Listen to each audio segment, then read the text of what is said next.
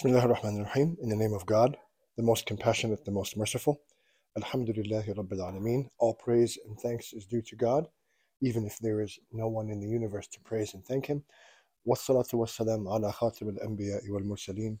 And all peace and blessings be upon the Messenger, wa ala alihi and his family, wa ala ashabihi and his companions, wa man tabi'ahum bi ihsanin ila yawm al-din, and those who follow them with righteousness until the day of judgment. Allahumma Rabbana Ameen. Amen.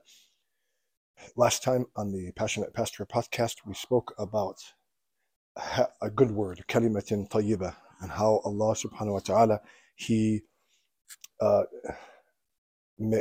draws a parable of a good word like a goodly tree, which the exegetes talk about being a palm tree, and that the good word is the kalima, la ilaha illallah, but we can also extend that parable to any good word, any good thing that we say, and we should be trying to spread more good words, whether it be la ilaha illallah or even just good things to our family and neighbors and friends, and just have a positive interaction.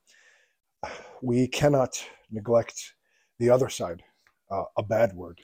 And Allah subhanahu wa ta'ala, in the following verse in the chapter Ibrahim, which is chapter number 14, وَمَثْلُ كَلِمَةٍ خَبِيثَةٍ كَشَجَرَةٍ خَبِيثَةٍ اجْتُثَّتْ مِنْ فَوْقِ الْأَرْضِ مَا لَهَا مِنْ قَرَارٍ. And the parable of a bad tree, or a bad word rather, is like that of a bad tree. And so the bad tree, right, is a tree that does not have any root, right? It's like a dead branch or a dead tree that you can easily uproot. So in the actual translation, it says, and the parable of a bad tree, of a bad word, is a bad tree uprooted from the face of the earth. It has no stability. So when anything comes through, it falls apart. And so that we should take that in mind. We should keep that in mind, that a bad word is like a tree that's died, and it's uprooted, and any sort of wind or anything will collapse it.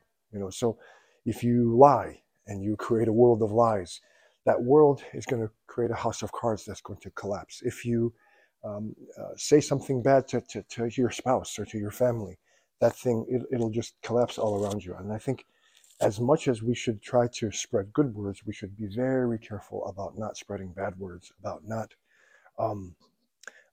about having only goodness come out of our mouth. I think the two go hand in hand, whether we spread good words and then be very careful. I think it's something that I know I struggle with, and I'm trying to be better at.